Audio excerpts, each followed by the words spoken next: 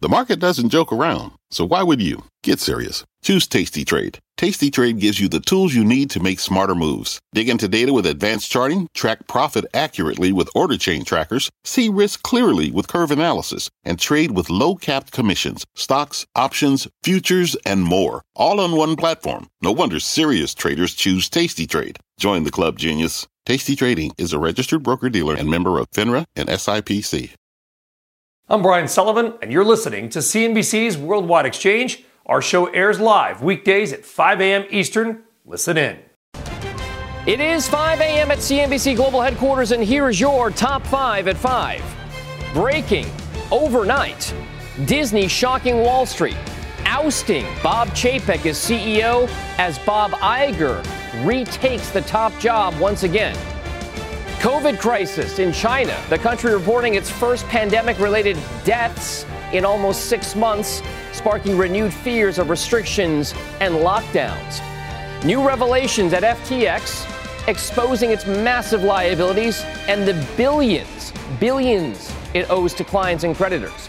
Plus, back in the fold as Elon Musk reverses 2 high-profile Twitter suspensions with mixed results. And then later on, new estimates this week on the holiday travel outlook and just how many people are taking to the roads for Turkey Day.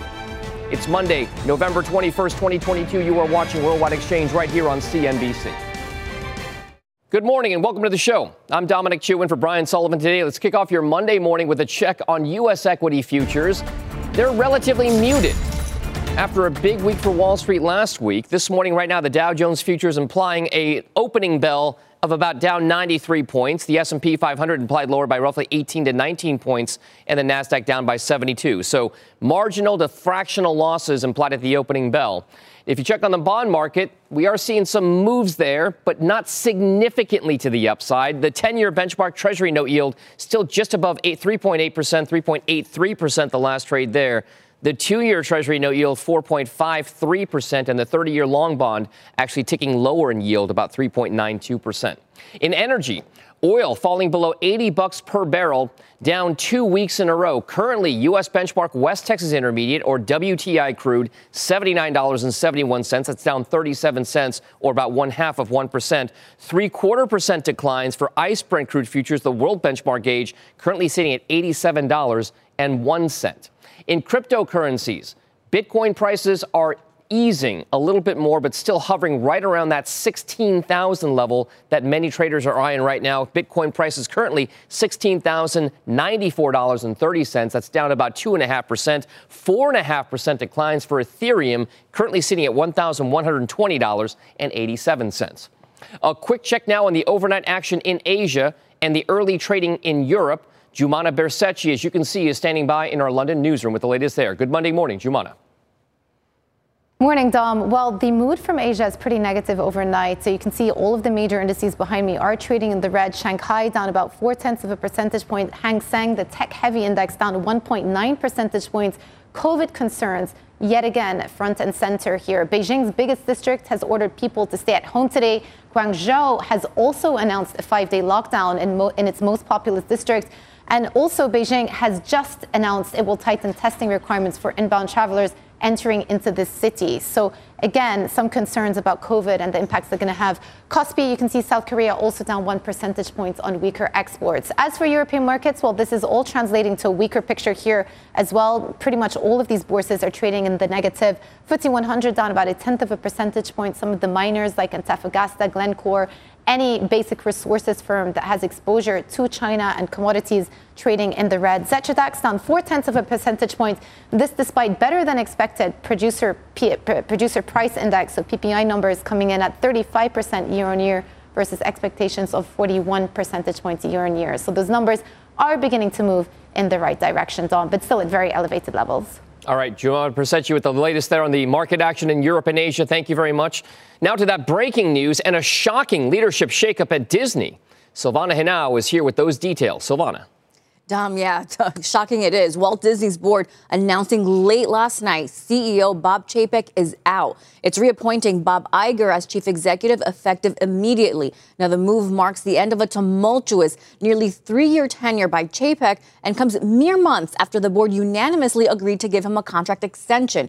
Just days ago, Chapek announced plans to cut costs at the media giant, including hiring freezes and layoffs as it grapples with the surging costs of its Disney Plus streaming service and weakening economic conditions. Chapek's tenure at the helm of Disney has been a rocky one. The company's stock is down 30% since he was named CEO in late February 2020, and he's faced a number of controversies since. Now, just weeks after his appointment, Disney was forced to close its theme parks due to the pandemic. In October of that year, Disney announced a major reorganization of its media and entertainment divisions to put a bigger focus on its streaming ambitions. Now, in July of 2021, Disney was sued by actress Scarlett Johansson over its streaming release of her Black Widow movie. And in March of this year, Disney and Chapek clashed with Florida Governor Ron DeSantis over the state's so-called Don't Say Gay bill. In June, the company abruptly fired its TV content chief, Peter Rice, amid apparent tensions with Chapek. And then earlier this month,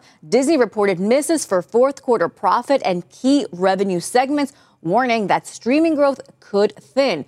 In a statement, newly appointed CEO Bob Iger says he's thrilled to return and extremely optimistic about Disney's future. Iger led Disney for 15 years, overseeing the acquisitions of Pixar, Lucasfilm, Marvel, and Fox's entertainment businesses, as well as overseeing the launch of Disney Plus. Disney's board says Iger will work as CEO for 2 years in a bid to set a strategic direction for renewed growth and to work closely with the board to find a successor, Dom. All right, Sylvan Hinal, we're just showing now the chart showing under Bob Chapek's tenure, Disney has lost about a quarter of its value. And by the way, over the last year, we're down about 41%. But currently, those shares are up about 8 to 9% in the pre-market trade. So we'll keep an eye on it. We'll keep an eye on it for sure. Absolutely. Sylvan Hinal, thank you very much for that. Back on Wall Street now, stocks looking to start the week lower ahead of another batch of retail earnings and a shortened trading week due to the Thanksgiving holiday. You got Best Buy, Dick's Sporting Goods, Nordstrom, Deere, all set to report numbers before Thanksgiving as investors look for signs of a potential peak in inflation or a consumer slowdown into that all-important holiday shopping season. So joining me now is Benjamin Lau, Chief Investment Officer at Aprium Advisors, a member of this year's CNBC Financial Advisor 100 list. We've been featuring, Ben, a lot of you folks out there on the financial advisory side because we want to know what clients are thinking about the current market and what the outlook is. So maybe the big first question to you is this a market that makes you fearful or optimistic? Well, right now, they're short term. We're a little bit cautious right now. We think the market's probably pricing too optimistic of a Powell pivot soon. So we think right now probably is a good time to short some cash balances for many of our retired clients. Now, when you say short cash balances, you mean solidify them, maybe even build them, get that dry powder, so to speak. Where exactly are you raking some of that money, the cash? What are you selling to kind of raise those levels for down the line when a better opportunity arises?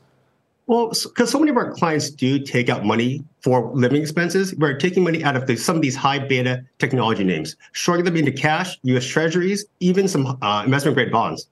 So if that's the case, if it's treasuries and investment grade bonds that you're kind of raking some of this money into, what exactly does that mean then about what you're looking for before that cash gets redeployed again? Well, I'm looking for earnings to really come down a little bit more, right? We still haven't seen an earnings recession in the S&P 500, right? Earnings are still relatively solid up until now.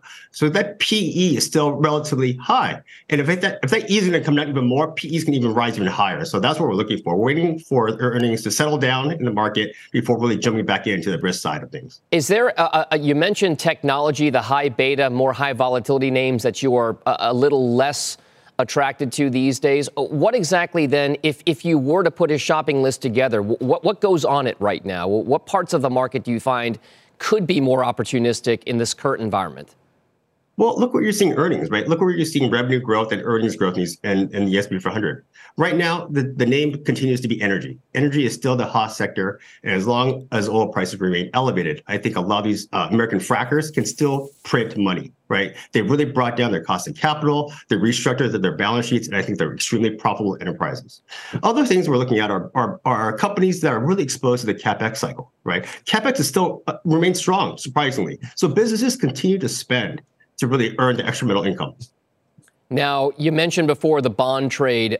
I'm looking at 2-year Treasury note yields, the shorter duration, shorter maturity side of things, that are currently yielding around 4.5% or thereabouts. Meanwhile, you've got 10-year Treasury note yields that are currently just around maybe 3.8%.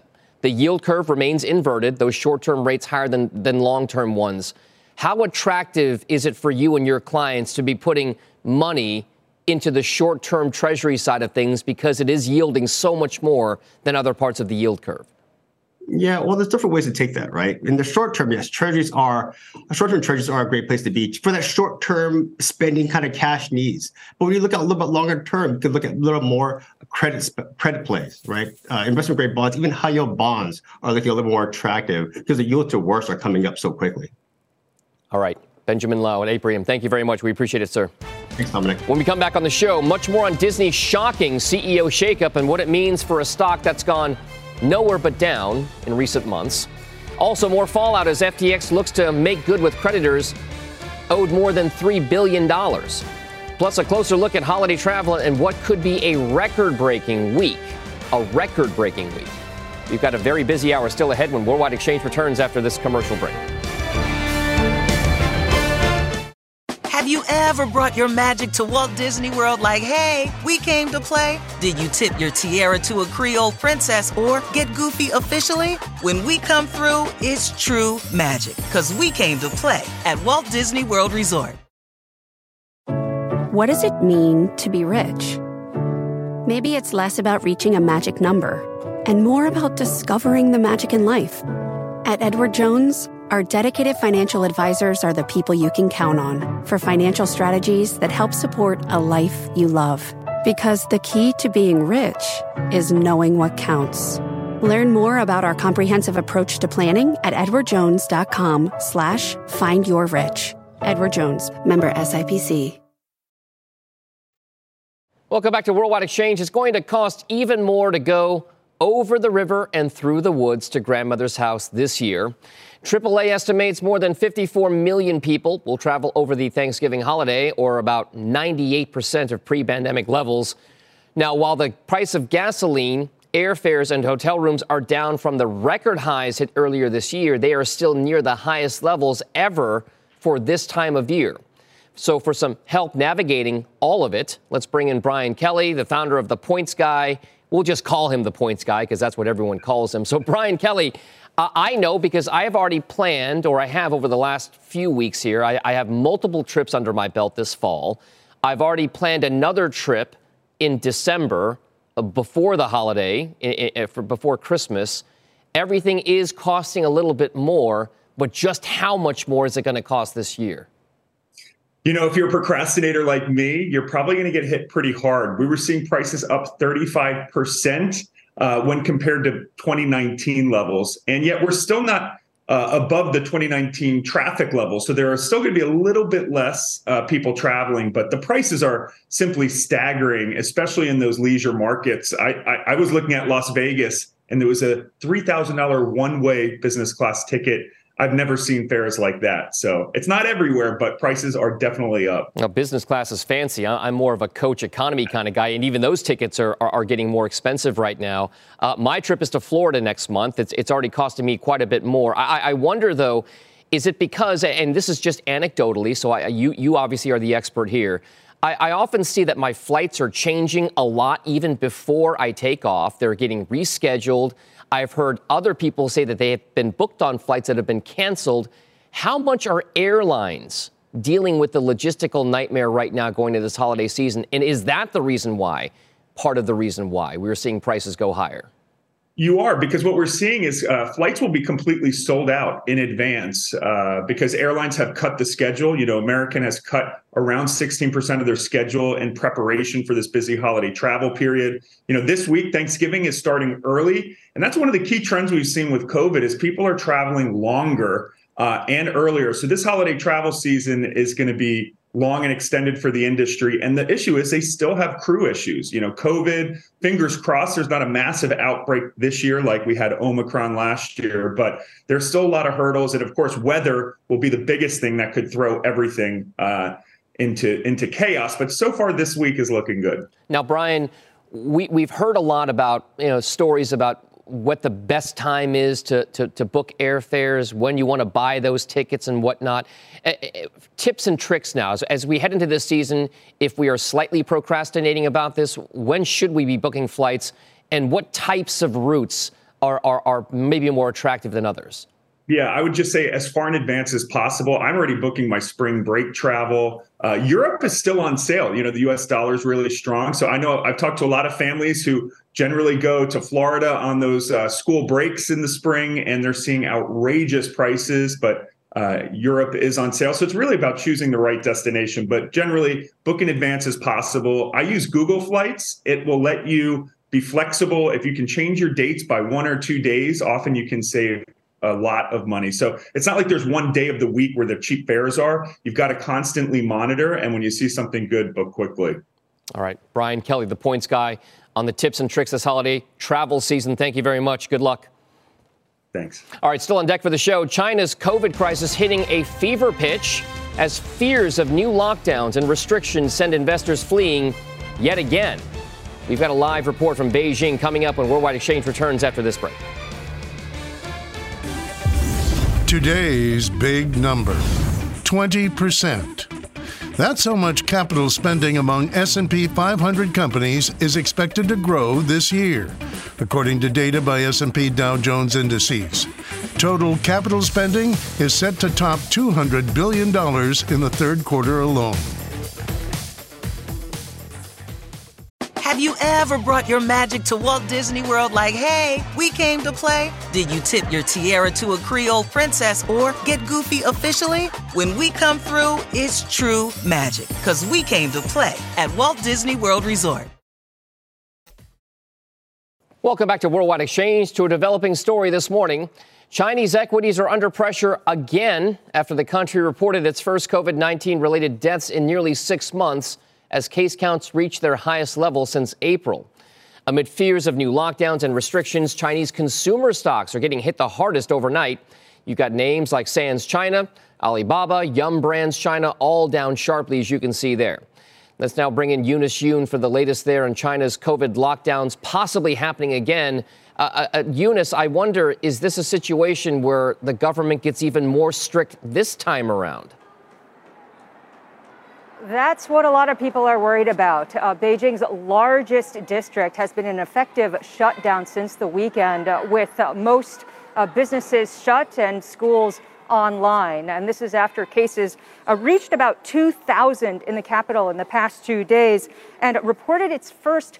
The city reported its first 3 deaths in the past 6 months. So the situation is even worse in export hub Guangzhou, which reported nearly 9,000 new infections. Now, the city reported a 5-day lockdown for its most populous district, and also what they describe as a silent mode, which is an effective shutdown for much of the rest of the city.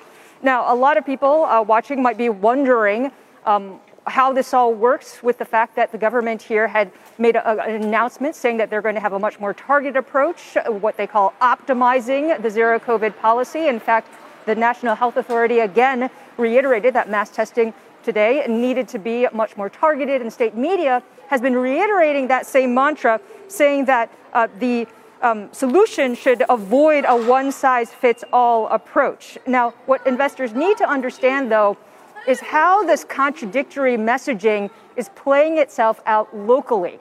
So locally, the decision-making is being devolved into the hands at a very, very, very ground level. And the problem is that a lot of the people on the ground want to appear as though they are sticking unwaveringly to zero COVID.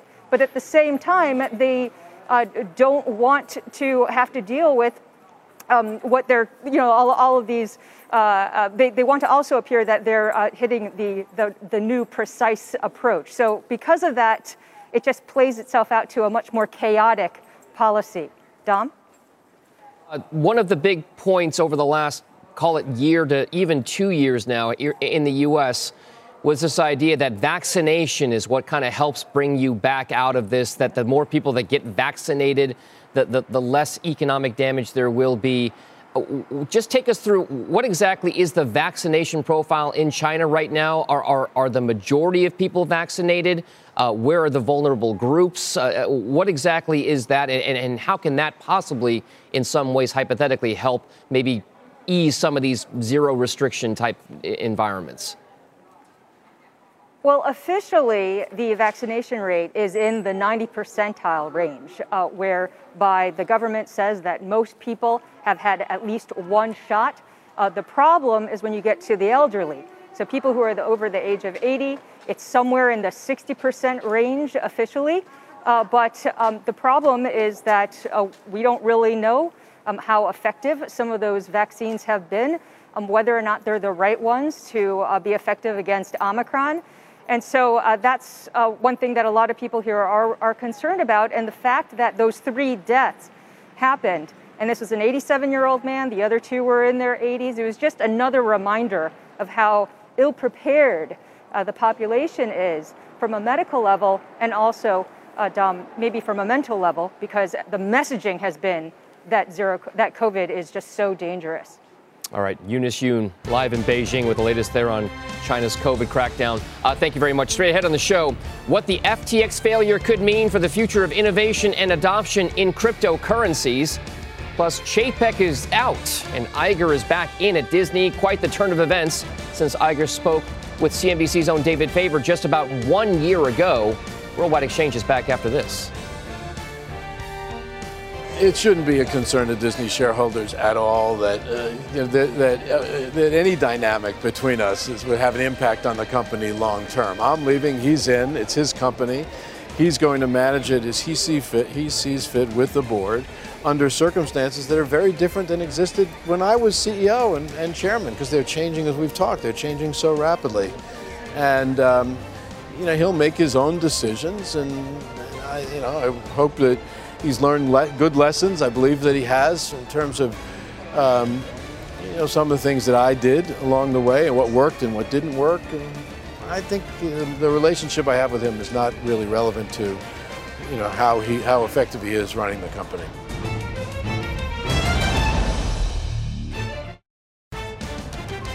The stock market push to bounce back after a losing week is looking in question. Futures pointing right now to a lower start to the holiday shortened trading week. Breaking overnight, a massive C-suite shakeup at Disney, with Bob Chapek being replaced as CEO by his predecessor, Bob Iger. And taking the Fed's foot off the gas pedal, one central bank head says he's on board with slowing the pace of rate hikes in the Fed's bid to quash inflation. It's Monday, November 21st. You are watching Worldwide Exchange on CNBC.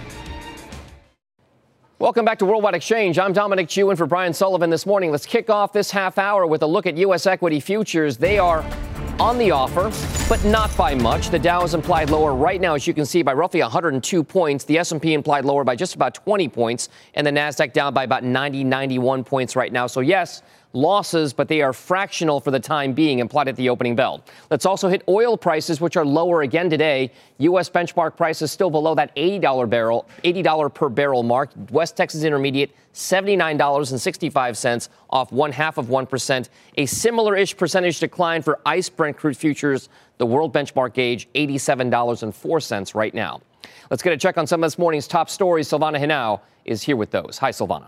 Dom, hi, good morning. The Atlanta Fed president is suggesting he's in favor of starting to slow the central bank's pace of interest rate increases. Speaking over the weekend, Raphael Bostic said he is ready to move away from 0.75 point rate hikes at the Fed's December policy meeting. Bostic adding he feels the Fed's target policy rate doesn't need to rise more than another percentage point to tackle inflation. He noted the Fed should guard against any temptation to cut rates before inflation is on track to fall to the central bank's 2% target, even if the economy weakens. Former President Trump says he has no interest in returning to Twitter after owner Elon Musk reinstated his account. Musk making the decision after polling users on the platform. Trump says he will instead stick with his social media platform, Truth Social. The former president, not the only high-profile account being reinstated on Twitter. Kanye West tweeting yesterday, testing, seeing if my Twitter is unblocked. Twitter confirmed last month that West had been locked out of his account due to a violation of unspecified Twitter policies after the rapper posted a series of anti-Semitic tweets. And Simon & Schuster's owner says it will let its more than $2 billion sale to Penguin Random House fall apart. According to multiple reports, Paramount Global won't try to appeal a recent ruling that blocked the deal, with a formal announcement happening sometime this week. The judge in the matter ruling last month the merger would reduce competition. The reports at Paramount will receive a $200 million breakup fee from Penguin's parent company as a result of the deal falling apart, Dom. All right, Silvana Henao with the latest headlines. Thank you very much. To that breaking news now around Disney and the company's board announcing late last night that CEO Bob Chapek is out. And it was reappointing Bob Iger into that CEO role. The move marking the end of a tumultuous nearly 3-year tenure by Chapek, faced with a number of controversies and a sagging stock price. Those shares, by the way, down about 30% since he took over as CEO back in February of 2020, right before the depths of the pandemic. Now, in a statement, newly appointed CEO Bob Iger says he's, quote unquote, thrilled to return and, quote unquote, extremely optimistic about Disney's future. Disney's board says Iger will work as CEO for 2 years in a bid to set a strategic direction for renewed growth and to work closely with the board to find an eventual successor. For more on this, let's bring in Alex Barker, global media editor with the Financial Times. Alex, this is a shock, only because we thought Bob Iger, I mean, he's been so iconic and so associated with Disney. Why turn back to him in the absence of Bob Chapek? Well, my colleagues on the Lex column at the FT described it as the return of the Jedi, and it feels like as big a surprise as that. Disney's about magic; it always has been, and Bob Chapek got the theme parks running, but he never had that kind of special touch that a CEO needs sometimes, and you could feel the loss of confidence around Disney, within his top management team, with the creative community, and eventually with investors as well, as they began to miss numbers. And it spiraled into a position where it looked irretrievable for Chapek, and the only man to turn to was Bob Iger. You know, Alex, earlier this hour, we showed a timeline, if you will, with a number of what many will call missteps by Bob Chapek, as you point out, over the course of his tenure here, including clashes with the Florida government and Governor Ron DeSantis there about LGBTQ rights and issues. We've also had some big executive departures and firings during that time. But of course, the big one is COVID-19 and the lockdowns. I mean, he started in February of 2020. Is Bob Chapek, was he just playing the hand that he was dealt? Is this the best that he could do, given what happened over the last 2 years? I don't think he's lost this job because of the pandemic or indeed the economic downturn. All media has suffered. It's been more in his handling of smaller episodes through this period, starting with the reorganization of Disney itself, has created a lot of discontent within the company. And then those relationships with stakeholders that are vital to how Disney operates. I mean, the creative community in Hollywood, Scarlett Johansson was a kind of reflection of how that had become more strained, and that sense that the creative engine at the heart of Disney wasn't quite firing as it should be. And then Florida was another important moment, both for Disney staff and for Disney itself, because Florida is such an important operating unit for them. And so as a CEO, you can only have so many missteps before you reach a point where your top management team isn't pulling in the same direction as you. And I think Chapek had reached that point.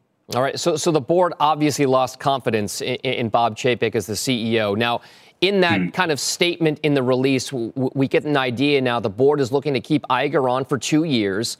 He will set the strategic direction for the company and maybe more importantly, find his eventual successor. You, Alex, had mentioned that you're looking for the it factor, that magic factor in a CEO that Bob Iger had. Who then would then fill those shoes when he has to find an eventual successor?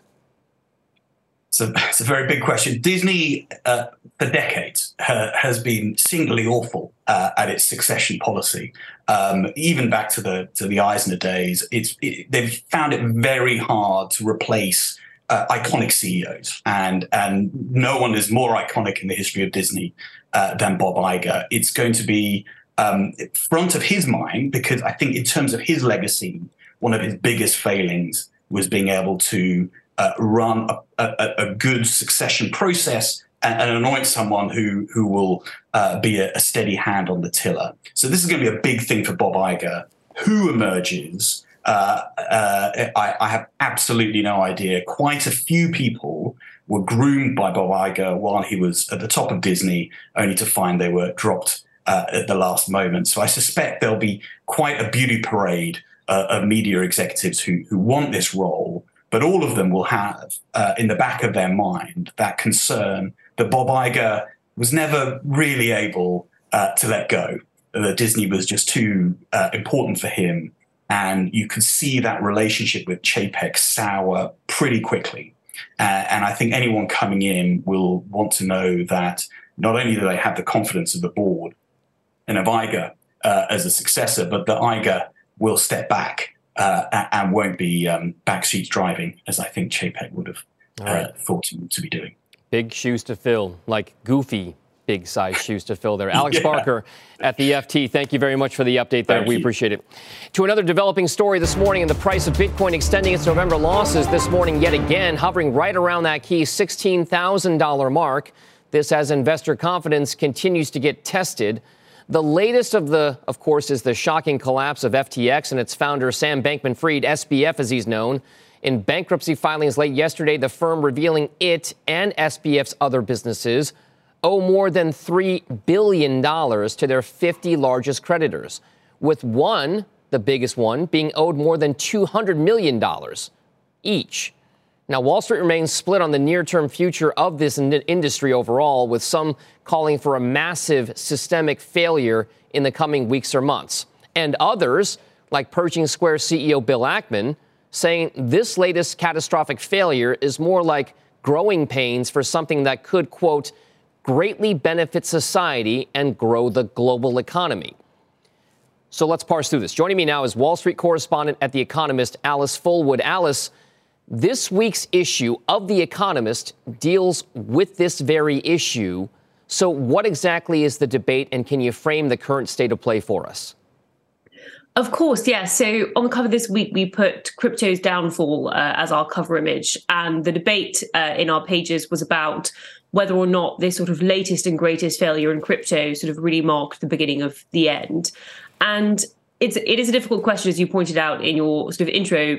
People are split. You know, there are a lot of people that think this is sort of one domino that's fallen, that's going to sort of topple over a lot of other dominoes within crypto and sort of eventually lead to the unwinding of a lot of institutional interest and sort of customer embrace, regulatory sort of embrace of crypto over the past few years, and essentially sort of, you know, undermine the technology's ability to do sort of anything that it's promised that it will do.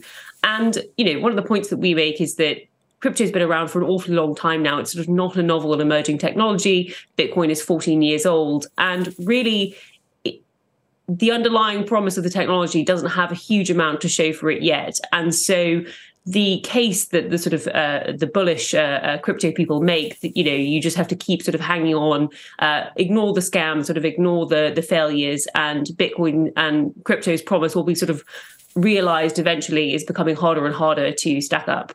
Now, Alice, there have been numerous times over the course of the relatively short life of cryptocurrencies compared to other asset classes, a precedent in the past about large-scale drops, right, and kind of flush outs there. We've seen Bitcoin prices in the thousands of dollar range, not in the tens of thousands of dollar range before. What exactly is the sense that you're getting through the reporting that you've done about whether or not there is a bigger flush, so to speak, downward in cryptocurrency prices, and just how big could it get? Yeah, so if you look at the sort of big catastrophes that have happened this year in crypto, in May it was the Terra Luna cycle, the Terra Luna stablecoin failing, that sort of wiped about 30% off Bitcoin and crypto prices. Then it was the sort of liquidation of 3AC and other financial firms in June. Now you have the failure of FTX, which again has taken sort of another sort of 20%, 25% off Bitcoin and crypto prices. So I think it's pretty clear throughout the year that these sort of big failures tend to beget big sell-offs in crypto. And the question is just how many other institutions is FTX going to take out? As you mentioned in the beginning, it has a lot of very large creditors. A lot of those creditors are big crypto institutions, and many of them seem to now be struggling. The failure of FTX has already taken out a sort of handful of smaller exchanges, and it seems to have put pressure on the Gemini lending group. And its sort of owner, the Digital Currency Group, is sort of a very big crypto player that people are now looking at for sort of potential contagion effects. So there definitely seems, it took us sort of 6 months to sort of get to the FTX failure from the last failure in crypto, as everything sort of was unwound and worked out in that company. It might take, more time for us to see the sort of full ripple effects of FTX failing. But the sense definitely is that there's no way that a player this big could fall without there being sort of enormous amounts of collateral damage. Okay. And before we let you go, what do you think right now is the biggest a bullish case, right? Is there one to be made that there is a bounce to be bought for crypto investors out there, or is the narrative just so predominantly negative? Yeah, I mean, in terms of whether or not you should buy crypto today or tomorrow, I don't know that I'm sort of best placed to sort of opine on that kind of like day-to-day financial advice.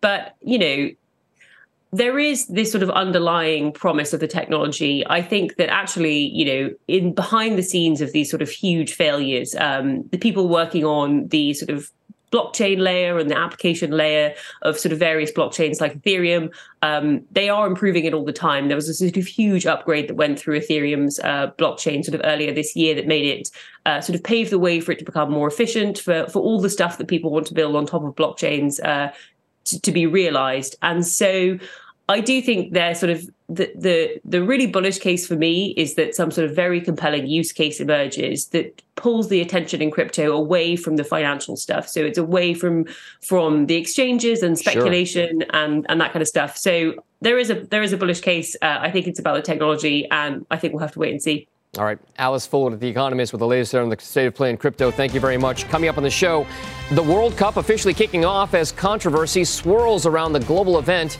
What that could mean for all the billions tied to the major soccer showdown. All that story when the Worldwide Exchange returns after this commercial break. Welcome back to Worldwide Exchange. The 2022 World Cup kicking off yesterday with the host nation, Qatar, falling to Ecuador 2-0. Controversy following the tournament since FIFA awarded the Arab nation this tournament back in 2010. From the country's human rights record to the last-minute ban of alcohol in the stadiums that happened just this past week. Still, hundreds of millions of people worldwide are expected to watch the games on TV and bet on the action as well. The American Gaming Association estimates more than 20 million adults in the U.S. will wager around $1.8 billion on the World Cup. So let's talk more about this with Patrick Risch. He's the Director of Sports Business over at Washington University in St. Louis, also the CEO of Sports Impacts. Patrick, we turn to you for the business case and the investing angle for all of these things. So take us through just how big of a deal the World Cup betting angle is, say, in the context of the NFL.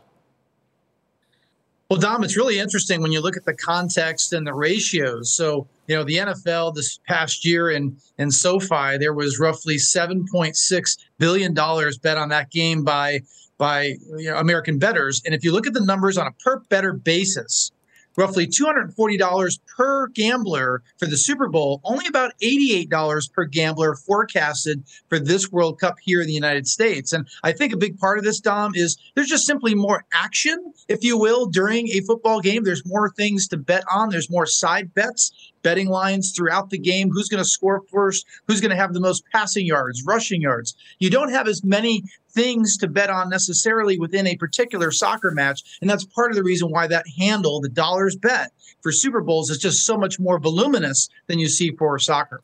So Patrick, one of the other business stories around this was that, last minute, but maybe unforeseen ban of alcohol when you have one of the biggest sponsors of world soccer out there as Anheuser-Busch InBev, the biggest brewer in the world. What exactly happened? How exactly can you have a World Cup and then not have one of your biggest sponsors feel like they got the most out of their advertising dollar? And Dom, you better believe that here in St. Louis, people talking about that quite a bit with Budweiser being in our backyard. Well, absolutely, this is certainly a blow that no one expected.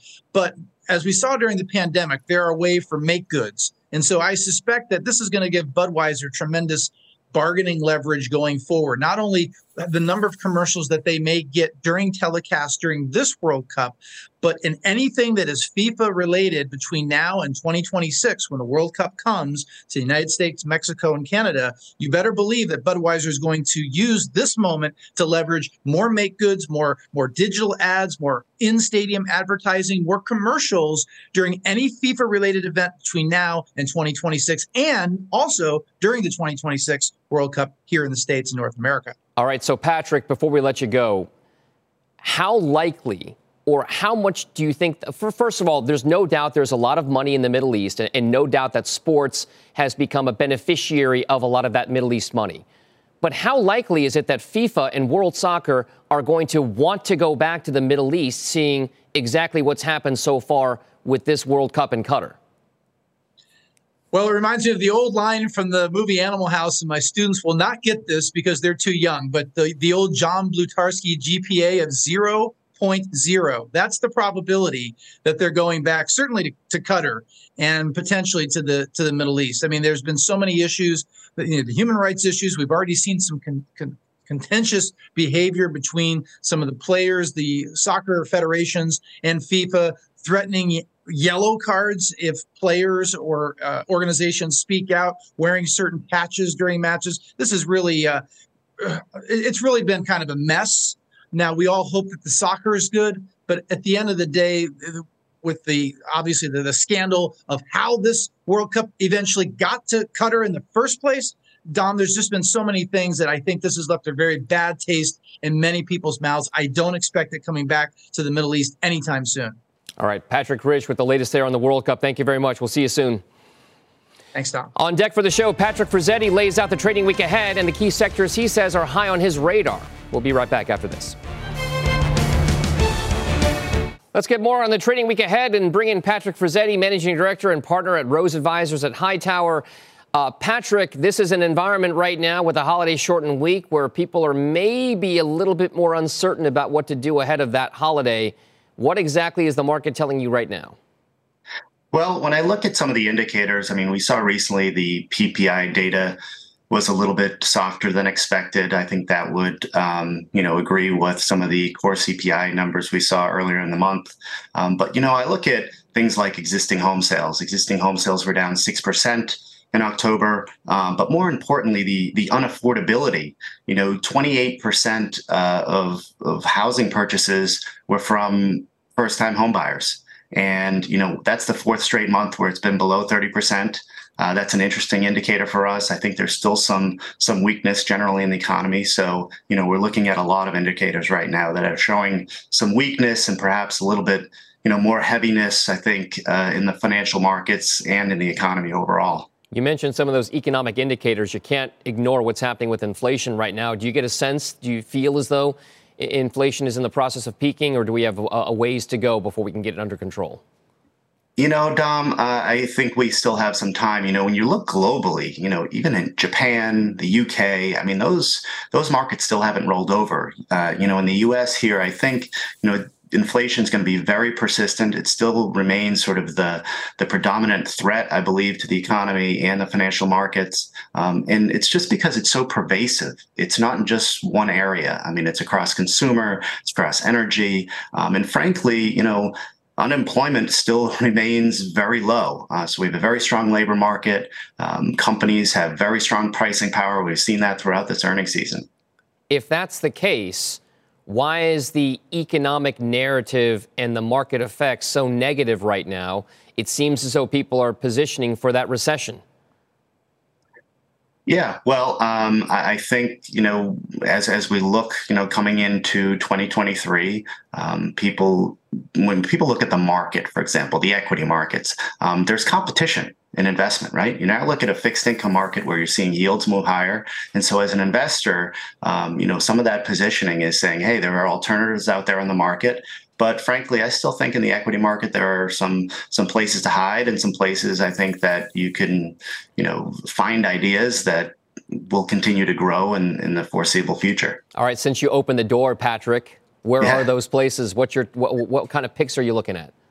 Yeah, sure. So, when we came into this year, we were positioned, I think, pretty defensively in sectors like healthcare and in some defensive consumer sectors. But right now, in the energy sector, I still like energy infrastructure. So when I look at, companies like energy product, enterprise product partners, those are companies that have, a very diversified portfolio, world-class energy assets in the nat gas, NGL pipeline space. They pay a 7% dividend and have a very healthy balance sheet with, a lot of, I think, demand in throughput for the foreseeable future.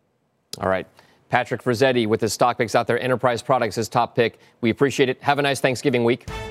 Yeah, you too, Dom. Thanks for having me. All right. Right now, futures pointing to some modest losses at the opening bell. The Dow's implied lower by 75 points. That does it for us here on Worldwide Exchange. Squawk Box comes up next. We'll see you tomorrow. You've been listening to CNBC's Worldwide Exchange. You can always catch us live weekdays at 5 a.m. Eastern, only on CNBC. Life is a highway, and on it there will be many chicken sandwiches.